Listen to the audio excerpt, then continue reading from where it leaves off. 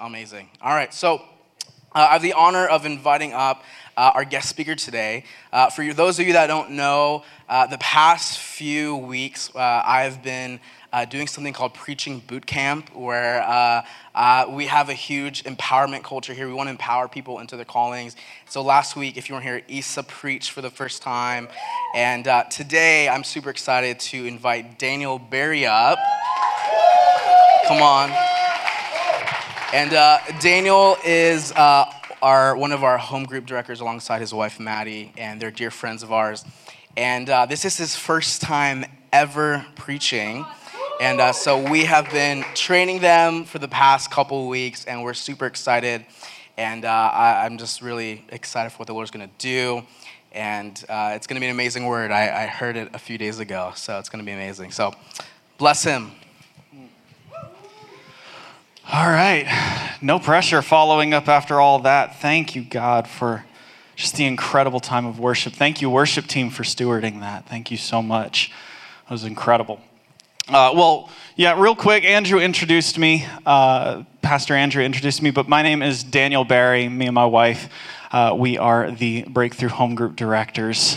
We've been here for around 3-ish years, and through Breakthrough, we have received so much healing, so much transformation for all the things that God is doing in this community. We are just amazed, and we've gotten the chance to watch our children step into things that we could have never imagined growing up. So we have been incredibly blessed by this community, and I'm so thankful that Pastor Andrew and Pastor SB, they saw something in me to bless me with the opportunity to share. So with that being said, I also, before I really get started, I want to shout out. So Maddie and I are celebrating our 7-year anniversary tomorrow, which is incredible. It's incredible.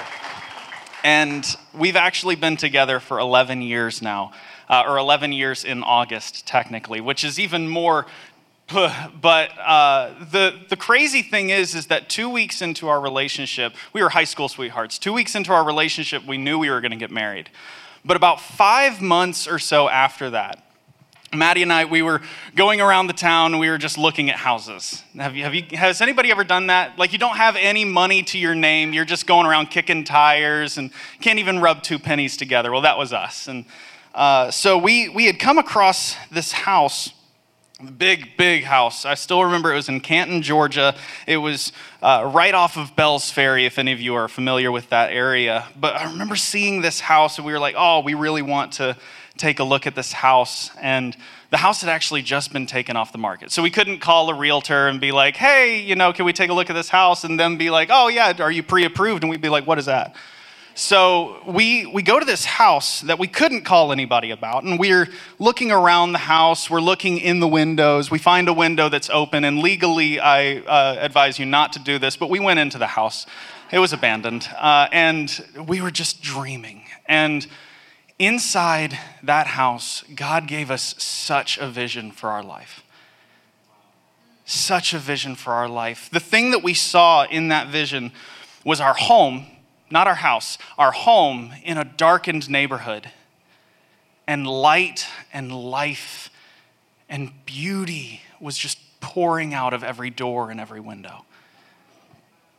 And man, that excited us. And we were sure it was going to be that house. We were absolutely sure it was going to be that house, that our home would be that house. The $425,000 house that wasn't even on the market anymore. So I was making $4.25 an hour plus tips at Sonic. So let me just clock in for an 11-year shift. That was incredibly discouraging. And so we kind of had to gather up the pieces of our heart towards this house. But that vision of our home, specifically our home, carried through. At every step and every stage of our life, that vision kept poking in our mind. And it kept shaping consciously and unconsciously what we were doing. And how many of you know that God absolutely loves sharing his vision and his promise for us in times of community and intimacy?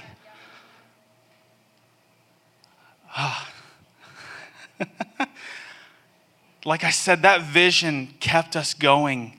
It kept shifting our perspectives into what we were going to be doing. And God was so excited with us. He wants us to be excited about the things that he's showing us, or else he wouldn't show us the good things at the very least. So to get started, I want to talk about one of the most famous promises in the Bible.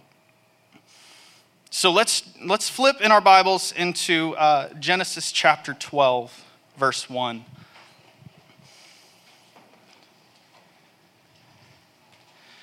Now the Lord said to Abram, "Go from your country and your kindred and your father's house to the land that I will show you. And I will make of you a great nation, and I will bless you and make your name great."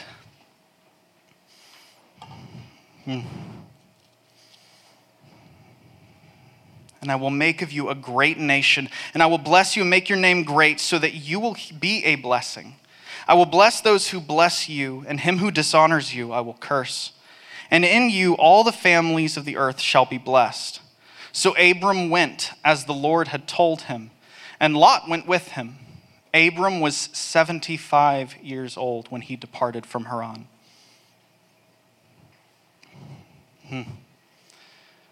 So, the title of today's message, are you guys ready for that? Are you ready for the title? Pushing the promise. Look at your neighbor and say, "Don't push the promise." Don't push the promise.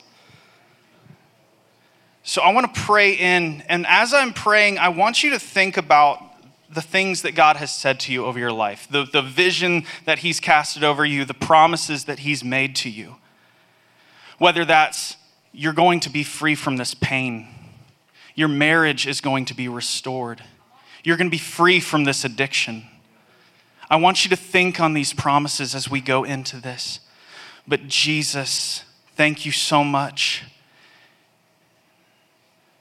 Lord, I just pray right now that you give me wisdom and experience, but Lord, that you get me out of the way. Holy Spirit, come and speak. Anything that comes from me, Lord, let them forget it. Anything that comes from you, just write it on their hearts. Thank you, Jesus. Amen.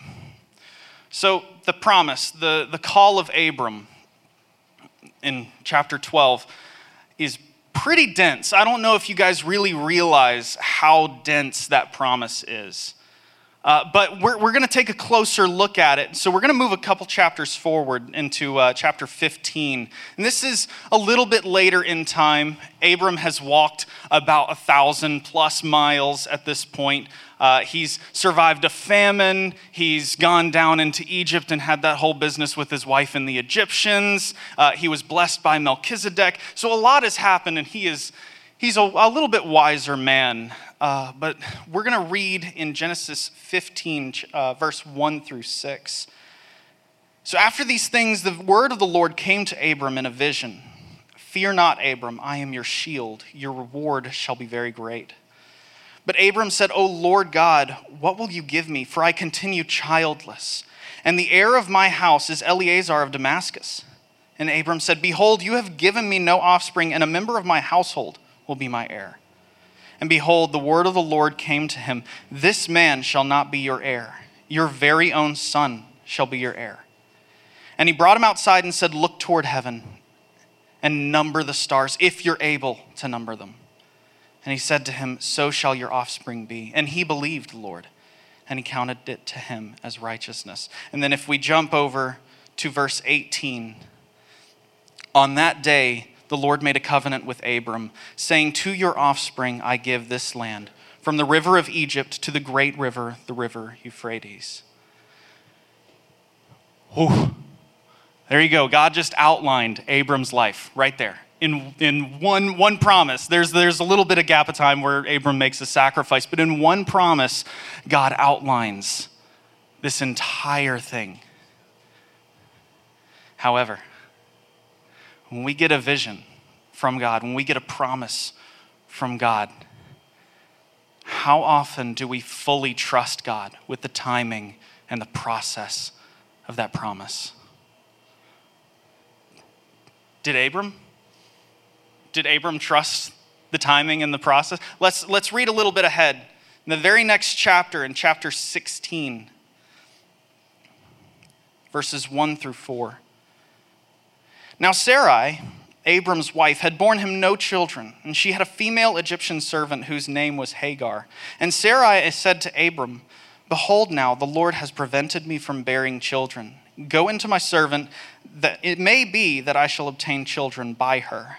And Abram listened to the voice of Sarai. So after Abram had lived 10 years in the land of Canaan, Sarai, Abram's wife, took Hagar the Egyptian, her servant, and gave her to Abram, her husband, as a wife. So did Abram trust God's timing? Well, absolutely, he did for 10 whole years. For 10 whole years, he trusted this promise. He trusted until he started to get a little bit antsy. I mean, rightfully so, Abram was 86 and Sarai was 76. So, I mean, I would understandably, if I was in his shoes, I'm old and I'm only getting older. So, of course, I'm going to doubt. But even still, they pushed the promise. Boy, don't we love pushing the promise. A little while back, Maddie and I, for our current home, and I do say home, we were buying furniture, and I absolutely loathe IKEA. And every time I start to forget just how much I loathe IKEA, we end up going to IKEA and getting a ton of things that invariably I'm going to have to build. Is anybody else the resident builder of IKEA things in their household? Yeah. So you guys know how I feel. Well, I begged against IKEA. I was like, oh, well, we can find cheaper, better things online, I said. We won't have to drive 2 hours to get to IKEA, I said.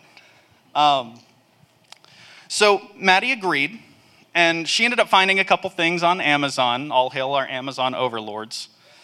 Anyway, she found some things on Amazon that, looked nice. And so she ordered them, and a couple days later, our porch was absolutely littered with boxes of nondescript origin. As much as I loathe IKEA, their instruction booklets are pretty great. They're like Legos for furniture. The Danes and the Swedes, they know how to do this stuff. So I was missing IKEA after looking at that first page of the instruction booklet. I stared at it probably for 15 minutes trying to decipher these hieroglyphics. And after that, I was like, you know what? I've got my drill, I've got my hex bit. I'll just, go to town. I have the picture on Amazon of the finished product. So I'll just wing it and see what happens. And by the time I was done, there were a ton of those tiny little wooden dowels all over the place. I had no idea where they went. There were a ton of screws that, because I used the drill and the hex bit, they were stripped now. And so I was like, all right, whatever. And this dresser, it looked acceptable. At a glance, if you squint, it looked fine. But it was flimsy. The materials were garbage, and it felt like a strong breeze could just knock it over. So needless to say, I did a couple of things wrong. I pushed the promise, I pushed the process, and I settled for a substitute. Sometimes we feel like these pushes of promise are from places of excitement. And I want to examine that a little bit closer, because does it seem like Abram and Sarai were excited to have a child through Hagar? To me, it doesn't seem like excitement. To me, it seems like a combination of fear and pride. Fear says, I'll die before I receive the promise. And pride says, well, I have a better idea. These responses were responses of the flesh. How many of you know that acting in the flesh gives you a child of the flesh? And submitting to the Spirit gives you a child of the... The truth was, Abram and Sarai weren't ready for the child of promise, for the child of the Spirit. Their pride said they were, But God knew that they wouldn't be able to sustain the promise if they had received it at that time. We kind of have this benefit of stepping outside of time and looking at this story kind of non-linearly. Like we know that the child of promise comes. We know that Ishmael is not the child of promise. But we also know the test that comes with the child of promise. So imagine, if you will, step back a few years, 10, and we take a look at Abram's life when he was 75, and God appears to him and says, here's Isaac, gives him a child.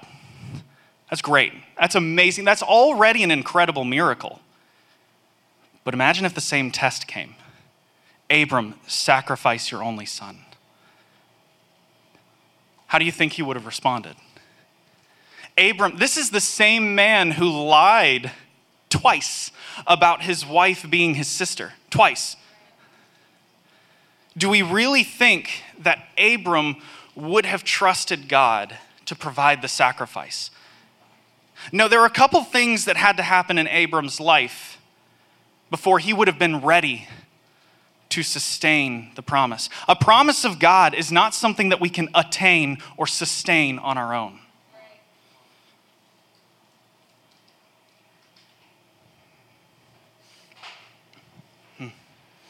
Imagine if Maddie and I, two high schoolers, $4.25 an hour plus tips at Sonic, got that $425,000 house.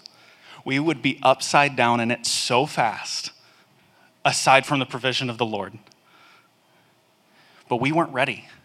There were so many things in us that had to grow, that had to change. Our perspective had to change. But I want to show you something, though. Does God punish Abram for having Ishmael? In the very next chapter, God reaffirms, say reaffirms. God reaffirms his promise to Abraham. Did you catch that? God gave him a new name too. So let's read in Genesis 17, 15 to 21. And God said to Abraham, as for Sarai, your wife, you shall not call her name Sarai, but Sarah shall be her name. I will bless her, and moreover, I will give you a son by her, and I will bless her. She shall become nations. Kings of people shall come from her.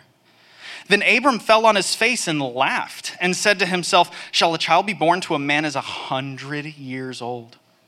Sarah, who is 90 years old, shall she bear a child? And Abraham said to God, oh, that Ishmael might live before you. And God said, no, but Sarah, your wife, shall bear you a son, and you shall call his name Isaac. And I will establish my covenant with him as an everlasting covenant for his offspring after him. As for Ishmael, I have heard you. Real quick, Ishmael's name means God hears. Let's continue. I have heard you. Behold, I have blessed him, and I will make him fruitful and multiply him greatly. He shall father 12 princes, and I will make him into a great nation. But I will establish my covenant with Isaac, whom Sarah will birth to you this time next year. So we get a couple of things from this. This is 13 years after the birth of Ishmael, the child of the flesh. We know, but now Abraham knows that Ishmael is not the child of the Spirit. He's not the child of promise. Sarah will actually birth the child of promise. And the child of promise will receive the full blessing. He will receive the blessing. But the child of the Spirit will still receive, or the child of the flesh will still receive a blessing. Does that mean there weren't consequences for having Ishmael? Goodness, no. If you look in the Bible, Ishmael is kind of a problem for Abraham and his descendants. They're kind of a thorn in their side. And I mean, the angel of the Lord even describes the yet unborn Ishmael back in chapter 16 as a wild donkey of a man, his hand against everyone, and everyone's hand against him. And he shall dwell over against all his kinsmen, to the boy's own mother. And we read on, we find out he was right. Obviously, the angel of the Lord was right. But he was still blessed. The child of the flesh brings its own consequences. But he was still blessed.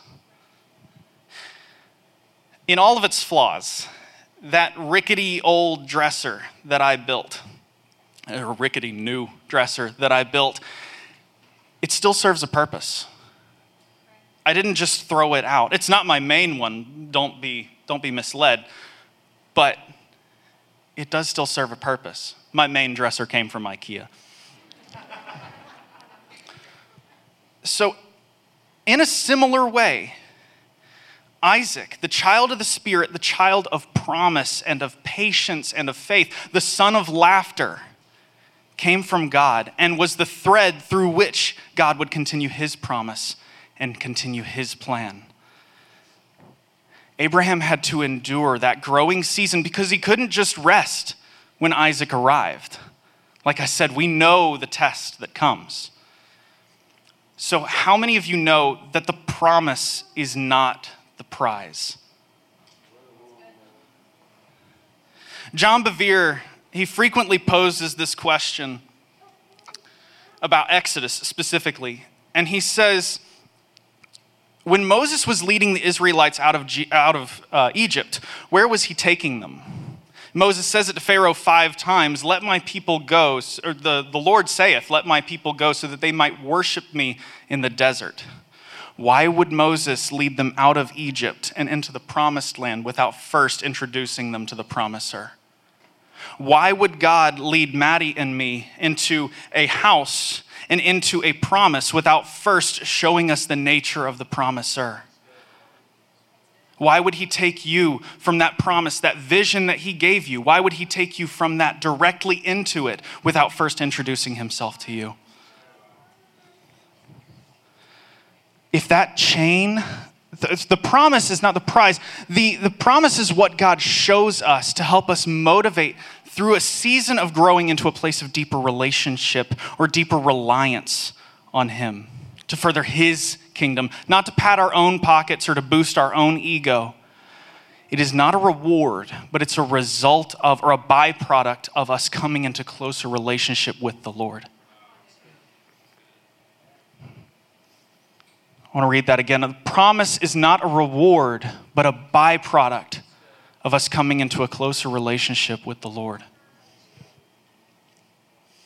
If that chain of events was jumped, we would have not had the character. Abram would have not had the character to sustain the promise. In that quote from John Bevere earlier, he goes on to say that if Moses would have led the people straight into the promised land, the people would have turned the promised land into a place of idolatry. They weren't ready for it. They still had some things that they needed to get worked out of them. So you're looking at me, you're listening to all this, and you're saying, okay, Daniel, what can I do? God has given me a promise. God has given me a vision for where he's leading me in my life. Well, first off, let's understand what our default is.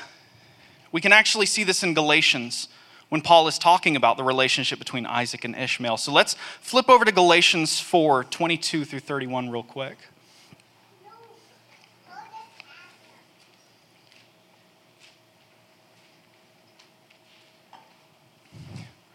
For it is written that Abraham had 2 sons, one by a slave woman and one by a free woman. But the son of the slave was born according to the flesh, while the son of the free woman was born through promise. Now, this may be interpreted allegorically. These women are 2 covenants. One is from Mount Sinai, bearing children for slavery. She is Hagar. Now, Hagar is Mount Sinai in Arabia. She corresponds to the present Jerusalem, for she's in slavery with her children. But the Jerusalem above is free and she is our mother. For it is written, 'Rejoice, O barren one who does not bear. Break forth and cry aloud, you who are not in labor. For the children of the desolate one will be more than those with the one who has a husband.' Now you, brothers and sisters, like Isaac, are children of the promise. But just as at that time he who was born according to the flesh persecuted him who was born according to the Spirit, so it is also now. But what does the scripture say? 'Cast out the slave woman and her son, for the son of the slave woman shall not inherit the son of the free woman, or inherit with the son of the free woman.' So, brothers and sisters, we are not children of the slave, but children of the free woman.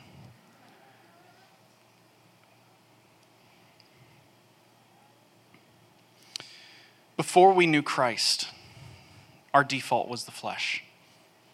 Our default was responding out of bondage and slavery. What is a promise to someone in captivity? How would you respond to a promise if you're in shackles? Doubt. I'm in shackles. What can you do? Anger. How dare you tempt me with a good time? But a child of the Spirit, walking in the fullness of freedom, has the full capacity to trust and rejoice. God, I trust that your plan is going to come to fruition. God, thank you for bringing this to me. Thank you for telling me. So what does that mean practically? Let's look at what Abram did right. 3 major things that created the foundation for Abram's transformation that we can apply to our own lives. Follow in communion. Follow in obedience. Follow in reverence. You say, Daniel, what does that mean? Abram, his story started with God meeting him. After God met him, he gave him a command. Go to the country that I point out to you. And almost everywhere Abram went, he went in reverence and he built an altar to the Lord. These 3 steps were a cycle that kind of turned into a drill that continued drilling down into the presence of the Lord. Each moment of communion pushed Abram into deeper obedience. First, it was go to the nation that I point out to you. Then it was make this sacrifice. And eventually it was, hey, Abram, you're going to go through an incredibly painful surgery that you're going to do with your own hand and do to every man in your household. If you know, you know.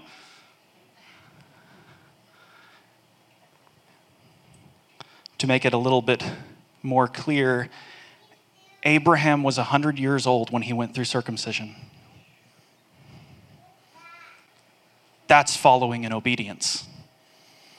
The Lord said it and he did it. And every step of obedience led him into further reliance on the Lord, led him into further acknowledgement of who God is and further reverence in the presence of God. Everywhere he went, he built a temple. Everywhere he went, he made where he was attractive to the manifest presence of God.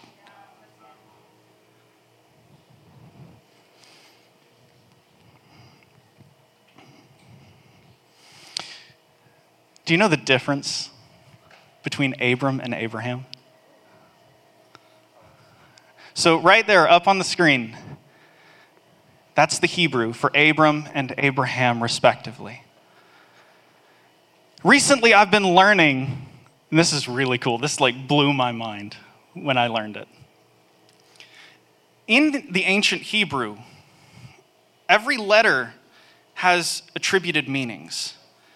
They go all the way from, so Hebrew is read backwards to us English readers. So the first character, or the last character, if you're looking in English, is Aleph. That letter has no pronunciation. The way that they say is it's like the sound that you make right before you say the A in apple. that letter is a symbol for God or for holiness. But what's the difference between those two names? So you have Abram and Avraham. The difference is the letter He. And He has the attributed meanings of divine revelation or the breath of God, the Ruach, the breath of God. In other words, Abram, in accepting the breath of God, allowed the transformation into his life. He was then changed by the breath of God to become Avraham.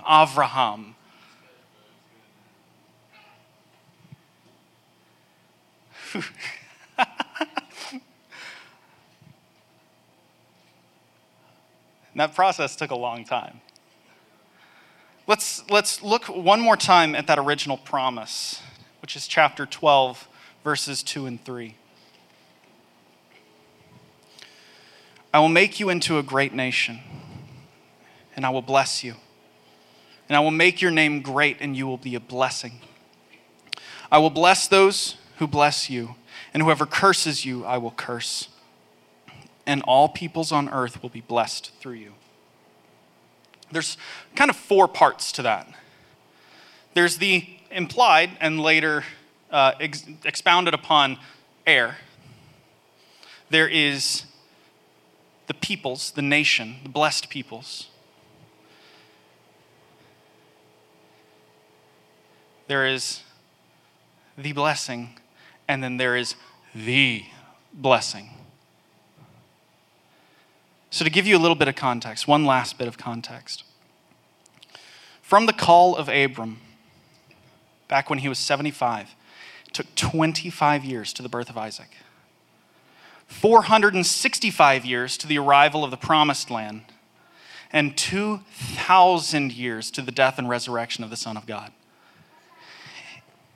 If Abram would have tried to push the promise that he was given, it would have been impossible. God promised him back in chapter 15. 15. That he would die peacefully. I don't know about you, but if I was trying to force something that was supposed to happen in 2,000 years to happen in my day and age, I wouldn't die peacefully.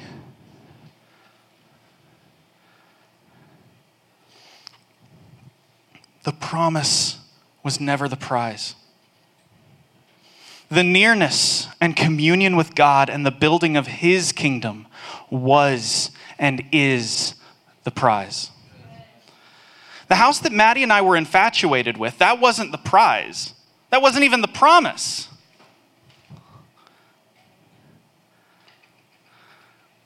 The promise was establishing community. The promise was stepping into family.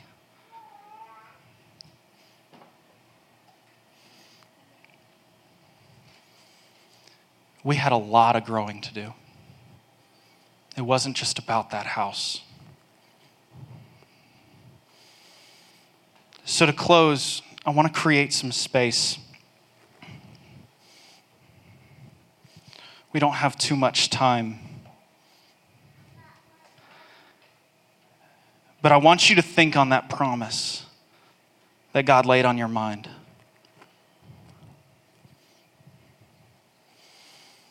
We're all in this room. We're all in different stages of the promise. Maybe you haven't received it yet. Maybe you've received it, but you feel like you're walking in the complete opposite direction because of where the Lord is currently leading you. Maybe you're in the process of trying to push it, or you're experiencing the consequences of pushing the promise. Maybe you feel like you arrived. Maybe you feel like the child of promise has come to you. Maybe you haven't experienced the test afterwards. Maybe you have. But I want to, in this time, invite the Ruach, invite the breath of God into your mind and into your understanding of His vision and His promise for you.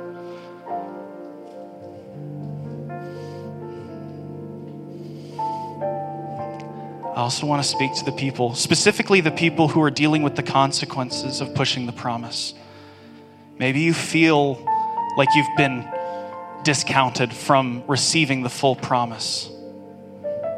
Maybe you feel like you passed it by, that you did the wrong thing and so God is withholding it from you. Did God withhold the promise from Abram? No. Multiple times he reaffirmed it. And again, we have the benefit of seeing the end. We see that the child of promise came. That the child of promise was then blessed. His child was then blessed. His lineage was then blessed. They walked into the promised land and were blessed. Then the thread came down to Christ Jesus, who blessed the entire world. 2,000 years of promise.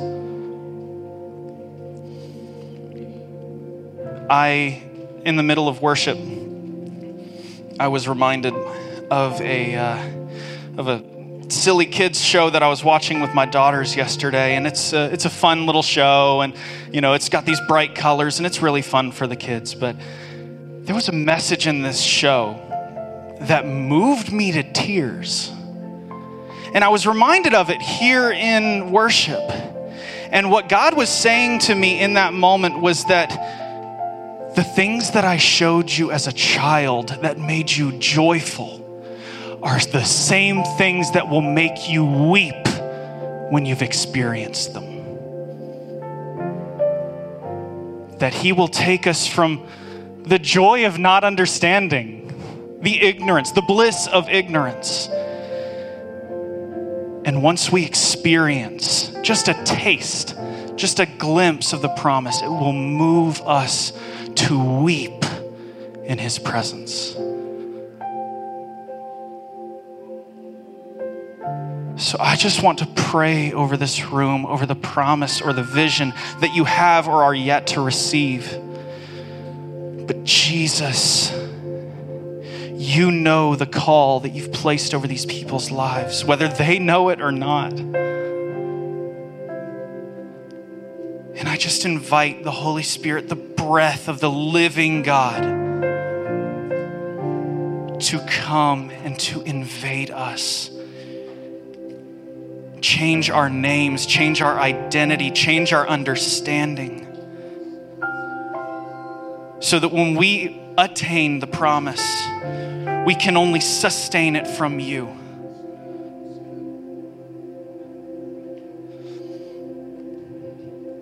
That we can look at the promise and know that it wasn't us.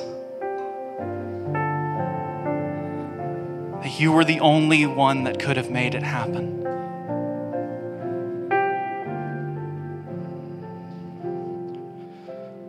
So let's just rest in that for a moment.